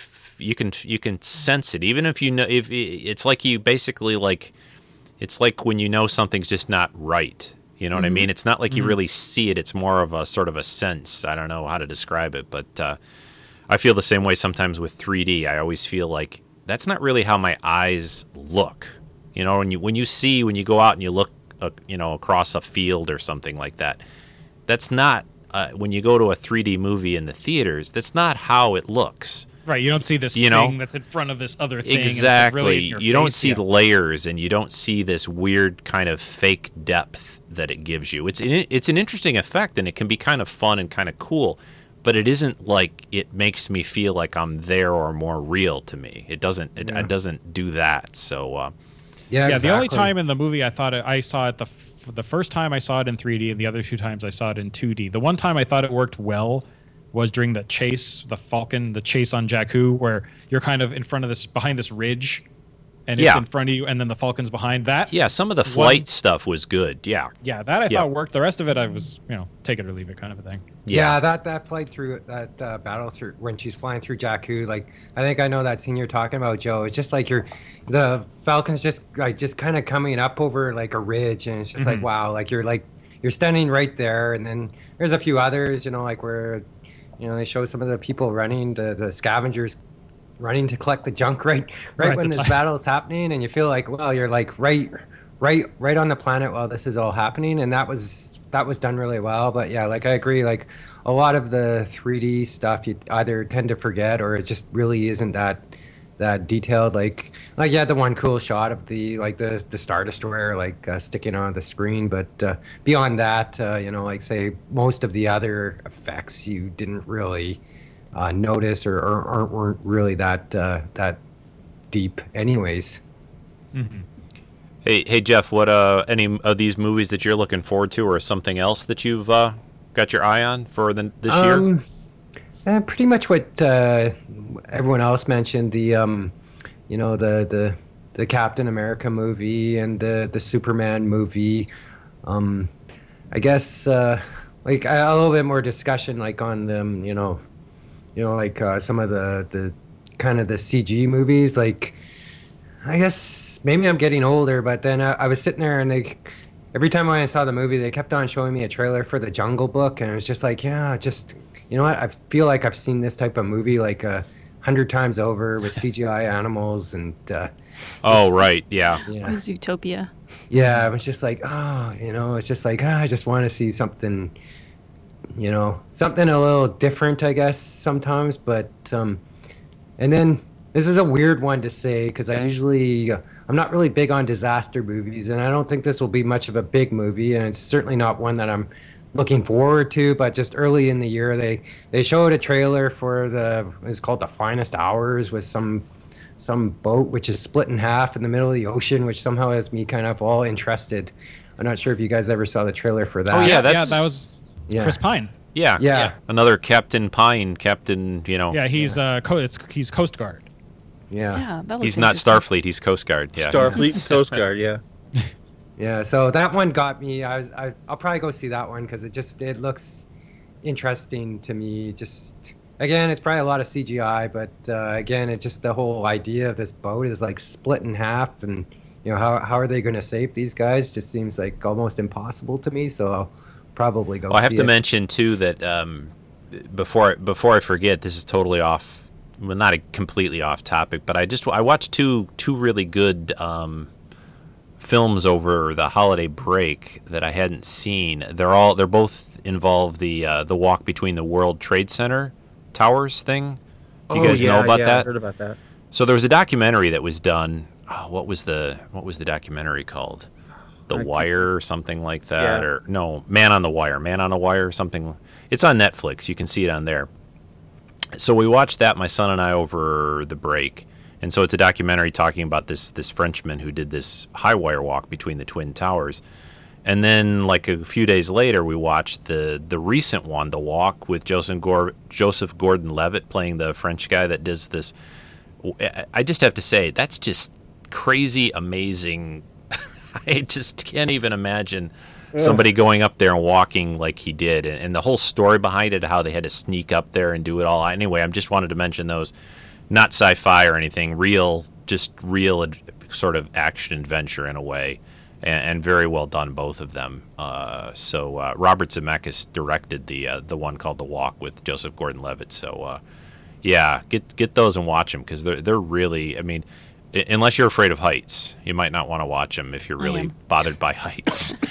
Although it's so, the thing about those movies is it's so, well, the documentary, they don't really show it very much. It's more like sort of talking with the guys that did it, and they have sort of some other stuff they slip in, pictures and things. But obviously the more recent one was sort of reenact the whole thing that was a dramatization of it, and it was pretty accurate based on the documentary, but that they show it. But it's so high up there. It's not like you're up on a 10-foot ladder or something, so you don't really get it's a different sense of height, I guess. But it was really, really well done. I liked it a lot. So you won't catch me watching it. No, me either. I'm scared of heights. Yeah, I just found it all over the floor. Fascinating. Hey, I just found the whole thing fascinating. How he just gets these group of guys to help him try to pull off this coup, he keeps calling it, since he's French. And it's just amazing, that when you think about it these days, being able to slip into a place and do what they had to do just would be hard to do, I think, nowadays. So, how about Mr. Moyer? What are you looking for? You are when you're falling from the wire all the way down to the ground. You just go Splat. Yeah, he doesn't fall though, so don't worry about that. Well, I know. That's What are you looking forward to, Rick, for the year? Any Captain America? Really, Batman? I only have a couple Star that Trek? I was excited about. I'm looking at. Obviously, Rogue One will be awesome. Yeah, yeah.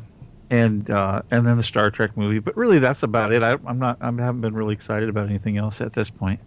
What are you, Amy? Downton Abbey's new season starts tomorrow. Oh yeah, my wife is excited about that. To Amy, I like Downton Abbey. Lynn's very. I know what she's watching it too. And Jen, you watch that too? Yeah, right. I do. Oh, So wait a do I. minute. What It's about an awesome Outlander or Booblander, you guys? That too. I like the way she said that. So Speaking of boobs, Game of Thrones is coming back too. that's the guy Booblander. Is Hey, I Game of forgot one. Thrones. I forgot a movie trailer that I saw that I really liked. Sorry. Go ahead. Independence Day Resurgence. Oh, that looked good. Yeah. That's All I weird had to to see, see was yeah. Jeff Goldblum's back. I'm in. But no Will It didn't do a Smith lot- though, it didn't do a huh? lot for me personally. No Will Smith though in this. No Will Smith he's not back, right? And Brent Spiner's dead, so we can't be in there. Yeah, it's okay. You know, that was a movie that I was okay with. You know, it was good, but it was one of those movies that never really it didn't get me as much as it seemed to get a lot of other people. I mean, I saw it, I was like, okay, yeah. I think the reason is I've seen so many, like, over the years, even growing up, from the, you know, early sci-fi movies, you know, of, oh, here comes the aliens. Oh, they're invading Earth. Oh, they're blowing things up. You know, that, you know, I liked it, but it was just, I think that whole premise or idea has just gotten... It's old. Well, it's just like, okay, you know. Actually, you know what make that movie really good? Is they get crazy Randy Quaid in it. There you go. Isn't he in jail or on the run or something? Bring him up here. No, he's back in America now. Oh, is he? We kicked him out? Is he really? Wow. He must have done something really bad if you kicked him out. I don't know what he did. I think that at the end, Gary Busey in on it too. I think he just awesome. Like, you know, doesn't pay his taxes or something. It was like tax evasion or something. No. Like you know, it's like the Wesley Snipes crimes. Yeah, he was squatting too. He's squatting in some house that he said was his. Actually, but it wasn't. Did anyone see? Was it Fifth Wave? There was that I saw before Star Wars as well. That seemed like an interesting kind of alien invasion movie. Well, there was another one of those. I think this is Colony? I think this is a follow up to. There was one called The Fourth Wave. I think that I saw. It's about these. I think it's connected to that, or maybe it's not. I have no idea. I hadn't heard a thing about it. So I think it's a standalone movie. Oh, is it? Okay, then maybe I'm getting it confused because I think this other one that I saw, which was another one of these sort of teenage, you know, aliens on Earth type of situations. I don't know when I saw it, like a year ago. I thought maybe it just sounded like the title was so similar. I thought they might have been connected, kind of like the Divergent series, Insurgent, Resurgent, whatever. They seem to have a lot of these kind of, whatever you want to call them, teen, you know, end of the world. You're the only ones that can save us, teens. And oh my gosh, we're doomed then. But well, the original was Microwave and New Wave. And... He just got a little piece of paper and a pencil, doesn't he, Amy? And he's just like, oh, okay, I'm just like just making check marks. She would just say, no, the wheels start rolling, and all of a sudden he just pukes it all out. Is what happens. Ooh, yeah. Yeah. Well, I miss those little quippy remarks. We don't get to hear enough from you anymore. Oh, I'm glad that he's with us today. To, you know, very busy. Get some of those in. Just kidding. Yeah. I just missed his little sound effect being inserted in the keyboard. Yeah. Yeah. I don't have it hooked up today. Sorry. But you got a new Mac, so that's good. So. I have a new Mac with 3 screens. I'm very excited. Wow. Yeah. I am jealous. I'm staring at them right now as I'm talking to you guys.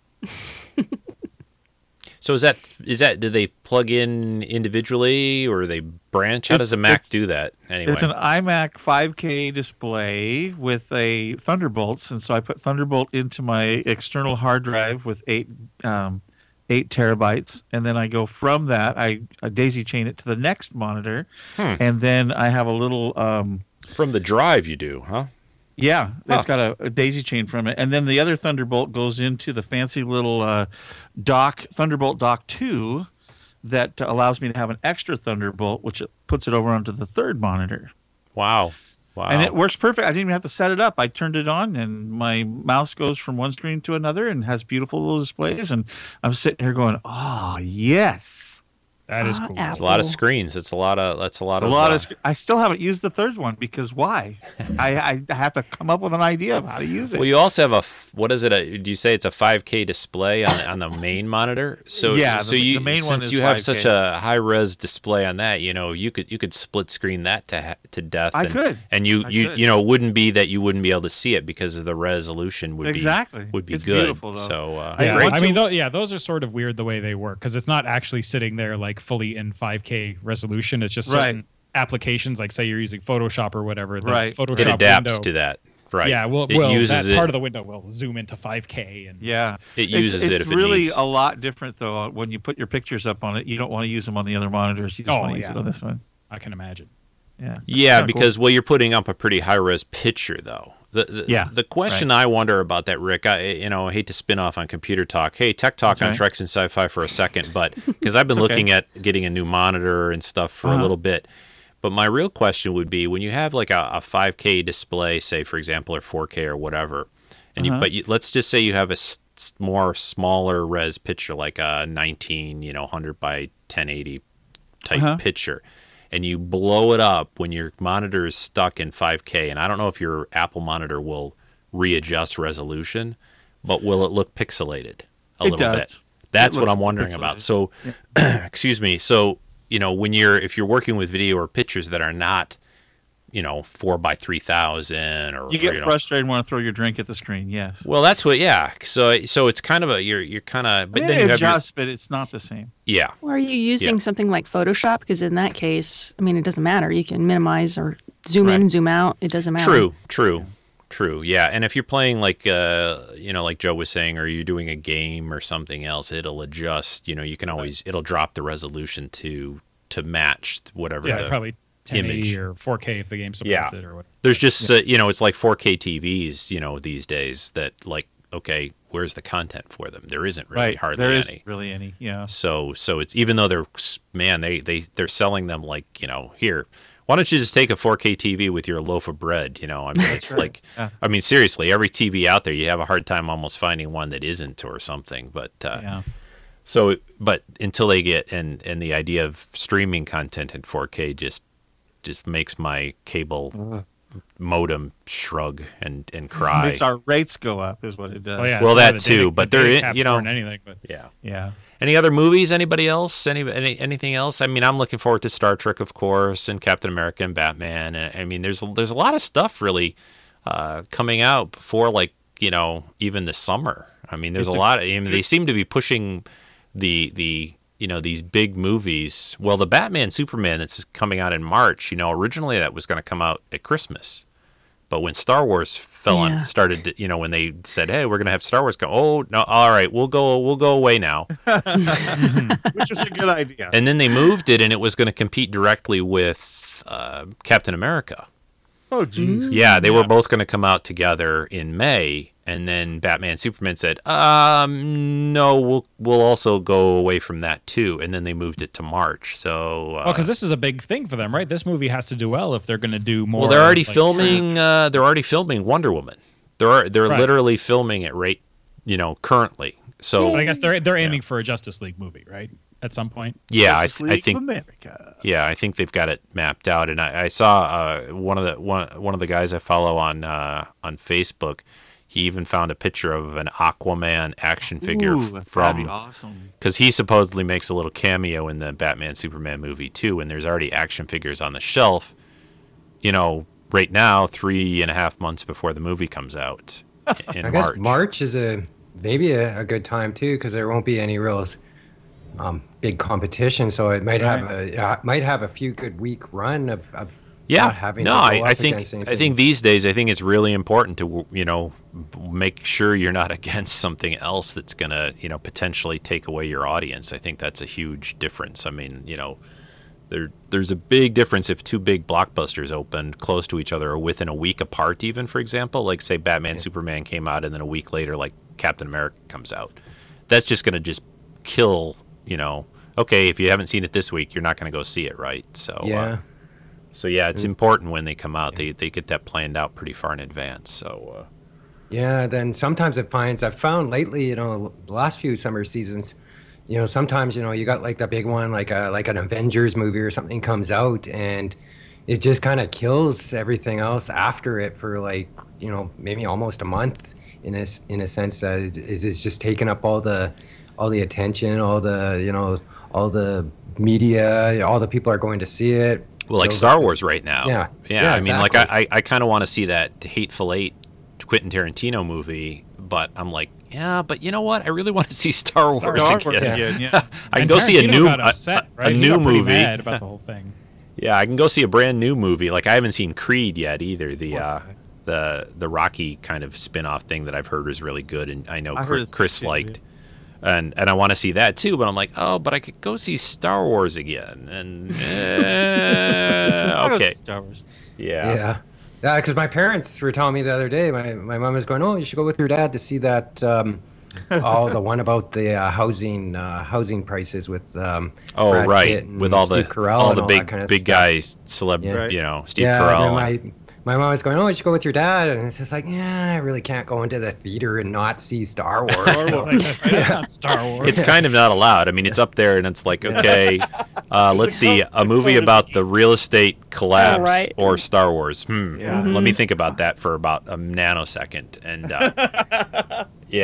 I also have heard, that's a pretty good movie. But I'm like, I can watch that in a few months on Netflix. It doesn't. That's right. It's not a movie that makes me want to go to a theater to see it. Really? Yeah, neither me. It's just my mom was just saying, "Oh, you should go with your dad." Go with your dad. Take your dad to see Star Wars. So. Hey, I got a question for you guys. Rico, I know the answer to this because you've said so in the past that you've seen movies, like you went to the movies to see Star Wars multiple times back in the day. The original trilogy. Way too This many. is the first time I've ever been to a movie that's in the theater more than once. First time ever? First time ever. Really? Yeah, because when I was growing up, my parents had 3 kids, and then the 2 of them, and it was kind of an ordeal to drag us to to a movie. So why go more than once? And then when I was older, I didn't want to go to a movie more than one time, but there was no reason for it. But this is one of those things that I had to see again, and I might have to see it again in 3D. I don't know, depends. Yeah. So, what about you guys? Have you seen a movie more than once at the theater? Am I the only one that? Many. Star Trek many times. Yeah. I saw Star Trek 5 is the one I've seen of all the Star Trek movies. Star Trek 5, I think I saw like 4 or 5 times in the theater. Really? That one, huh? Yeah, there's something about it. Just kept on going, and I liked it too. I really think that movie has a lot of fun stuff in it. So, I mean, for me at least, I used to do it a lot more. But for me at least, it's been the Star Trek movies, Indiana Jones, even the last one, and of course Star Wars. And I'm trying to think if there's really anything else much that I think Guardians of the Galaxy. Yeah, I guess a couple of the comic book type movies. Guardians of the Galaxy I saw a couple of times, maybe 3 times even. Yeah, I think I saw Guardians 3 times. Avengers, the first one, I think I saw at least 2 or 3 times. For me, it's very rare, actually. Yeah. It doesn't happen as much as it used to, but I mean, there's usually, I'd say usually each summer there's maybe one that I might see more than once, but it doesn't happen a lot. Because I've only seen, I think, and it's for me, it's usually, aside from Star Wars, it's usually because I get asked to go by other people, and I've already seen it. So I think you're so popular, Joe. Oh yeah, that's me. No, I think episode 3, I think I saw twice. And then I saw Gravity twice, but that's because I took my dad the second time because I thought he'd get a kick out of it. And then this movie I've seen 3 times, but this really is the one that I wanted to see. I wanted to see more times. It wasn't just like social thing. Right. Yeah, I'm going again tomorrow. I'm excited. Awesome. Cool. Isn't it like a ride? Like you go on a theme park ride and you're like, whoa, that was fun. Let's do it again. Let's do it again. See, I'm so happy to hear that because that's exactly how, I felt in 1977. I mean, keep in mind a couple other things too back then. It felt like a ride every time. It was like a 2-hour just blast, and and if we didn't do that, there was no home video. There was nothing. Right. It was you might see it on TV. Eventually. 3 or 4 years later. Yeah. So the fact that, you could have this great ride, especially, a kid who has summer off, when I was just in school and stuff, I could just go there, I was going there like every weekend for the whole summer. Oh, yeah, because I mean, like, so in like 7, it's like, what do you want to do this weekend? Do you want to just sit around and go swimming? No, let's go see Star Wars again. Okay. Well, also, how much was a matinee back then? Yeah. Well, it's all relative. I mean, that it was less, but it was still to a kid a lot of money, or whatever. Mom, could I go see Star Wars again, please? but it's still, because there was never any potential of like, will it come back in theaters? That never really happened. Although they did it with that. Yeah, but it was you were done with it, and I still say, even no matter how good your home theater setup is, unless you're a millionaire. And even then, it's not quite the same. I still find going to the movie theater just a lot of fun, especially with a good audience. And that's why, a lot of people get kind of turned off by it. And I could see it happening sometimes if you have a bad experience with somebody won't stop talking or something like that, or kicks your chair the whole time. God, that always seems to happen to me. I don't know why. But there's just, it's so much more fun to see these movies in the theater. But I think that's kind of why I liked Guardians of the Galaxy so much, because it had that kind of a feel to it in the theater to see it, and it was kind of a ride of a movie and a lot of fun. I loved all the humor in The Force Awakens too, or The Force Awakens, I should say. Yeah. I think that was well placed, and it worked well, and it was the way Star Wars should be. I mean, how many jokes were in the prequels? I hate to bash them, but I mean, not too many. Well, there were a lot. They were just not funny. Right. That's kind of why I had a hard time with Man of Steel, because it was so grim and serious. The movie was so grim and serious. I just, you guys got to lighten this up a little bit now and then. It can't be 2.5 hours of grim. So, because I think this was the funniest Star Wars film that I've seen. Even the original trilogy had humor, but this one was like very, very witty. Yes. Yeah, it was well done. Very well done. I mean, just that opening, I immediately you get that feel for it when Poe is talking to Kylo, is like, do I talk? Do you talk? Yeah. I was like, oh God, who talks wow, first? I don't know. I'm like, oh my gosh, that's perfect. That's I was a perfect. consultant on the film, but they fired me. Star Wars parts just don't go over. I don't understand. He was trying to put the little drum set behind in the background of the scene, so he could just put that little drum beat in, a practical drum beat, not added later. At that moment, whenever he did that joke, though, I think that was the moment where I decided I could relax and enjoy the movie. Yeah, because I was so nervous, like, oh God, please be good, please be good. Yeah, I felt the same. And then when he made that joke, I was like, okay. This is going to be good. This is going to be good. And I think that was some of the challenge. Yeah. Go ahead, Rick. Well, seeing it with so many people in the theater was so awesome. You don't see. I mean, I don't get that very often. I live in a little tiny town, So this place was packed, and it still is packed. We were going to go last weekend again, but it was sold out. And it's like, this is awesome. But there's that interaction with the crowd makes it even better. It makes it a great experience. Yeah, I agree. Absolutely. Yeah. But there's something to be said for being the one of the only people really psyched about something in the movie, and then everybody else is just like, they're there, but they're not actually fan. Like that happened today. Like I had seen it before, but I wanted to go, yeah, woo, at certain points, and people are like, shut up, we're trying to enjoy the movie. I'm like, oh, you're not the same people. Hey Jen, could you get a sense of if most of the people were people who had seen it yet, or did you think most of them hadn't seen it? I felt like there was a few people who hadn't seen it yet. Okay. Because whenever there were scenes that were surprises, they went, oh, or when Han and Chewie showed up, they're like, oh, it's Han and Chewie. It's like, where have you been?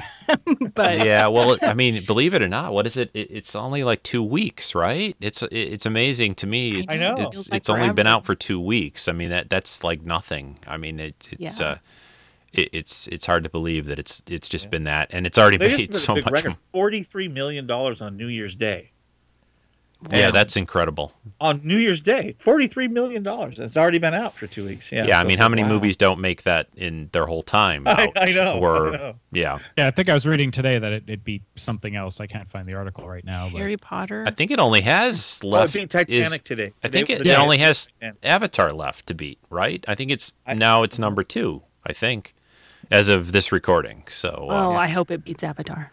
Me too. Yeah, it's another movie that I thought was okay, but I'm overrated. Like, really, like it was interesting, but it was a very simple story, and it was very well done technically, but non-nerds really loved it. I guess they did. I don't know. So we should probably wrap up. It's been a couple hours, and you guys all have lives and stuff. Thought we were going to do the Kessel Run in less than 12 parsecs, but here we are. Well, at least it wasn't 10 14. parsecs. That's 12. Right. Right. No, 12. That's not how the Kessel Run works. Every time he talked, it was great. He was great. I mean, that guy, I hope he gets like, this is what I always hate about awards. He should get a best supporting actor or something like that, because he did the best stuff I've seen him do in years, just because he just seemed so, he like he was having a blast. He was so relaxed. He was just it was like old school. He was back in it, and it was perfect. He was more Han Solo than he was Han Solo before. Like, it wasn't you know like the weird thing was. Yeah. Seeing him this age, and now I know who my dad reminds me of. He's like Han Solo. He is like that dude. He's the Han Solo in this movie. My dad is. Well, that's cool. Just don't take a lightsaber over near him and say, No. don't take your lightsaber. Here, I want to give you this. No, run, Chewie. Oh, Jen, do you have a brother? I don't think you do. I do. Yeah. Oh, okay. Watch out for him then. Does he have long, poofy hair? No. Oh, okay. So, thankfully. Thank goodness. Well, then he must not have big ears either. Then, so okay. Or angle face. I do have to say one thing before we go. I've been having a really great time when we could really spoil it if we told the big thing that happened in the movie. I kept saying to people, they're going, "Don't tell me anything." And I said, "It's okay, it's fine. I am disappointed that Spock got killed, but I am fine." And then they would look at me, and then all of a sudden they go, "Wait a minute, Spock's not in Star Wars." I said, "Yeah, you're right." Yeah, why are all these people wearing Star Trek outfits to the movie? That was great, wasn't it? What's up with that? I mean, like, really, guys? Really? That was fun. Yeah. That was something Med said he wanted to do. I wore my. Even I wouldn't do that. It says "May the Force be with you" around it and has the Vulcan hand symbol on it. That's what I wore. Well, somebody at one point, I have a photo. I think I used it for my Patreon thing, and a couple other, like a profile pic for Facebook for a while. But I have this profile pic, where I'm holding up my lightsaber and I'm also giving the, Vulcan salute too, both. Mm-hmm. Right. And everybody's like, "Oh, well, you don't know what you're doing. You don't do that. That's Star Trek. That's not Star Wars." And I'm like, yes. "No, you don't understand what the slight hidden meaning here is. It's just supposed to show that I like both." Both. That's right. Yeah, and they're like, it's like, "Oh no, you see, bi-side. they're like trying to be, oh no, I'm smarter, I'm more of a geek than you are." I'm like, no, you're not, really. Trust me. I tell everybody we're bi-sci. Ooh. All right, I'm gonna go to GoDaddy right now and buy that domain. Buy. Wait, maybe I don't want to type that in. I might not want to type that in.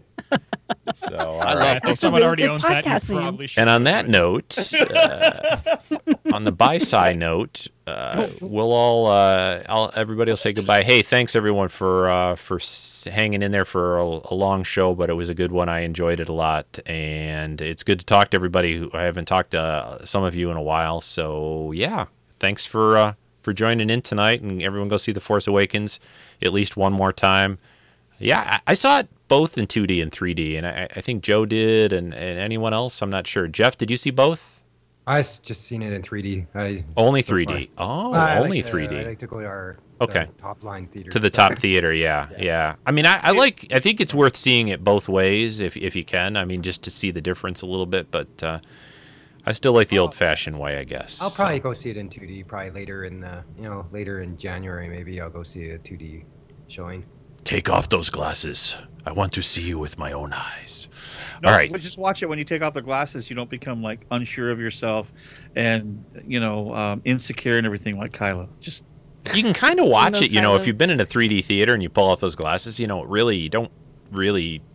not that bad. You know what I mean? It's a little confusing.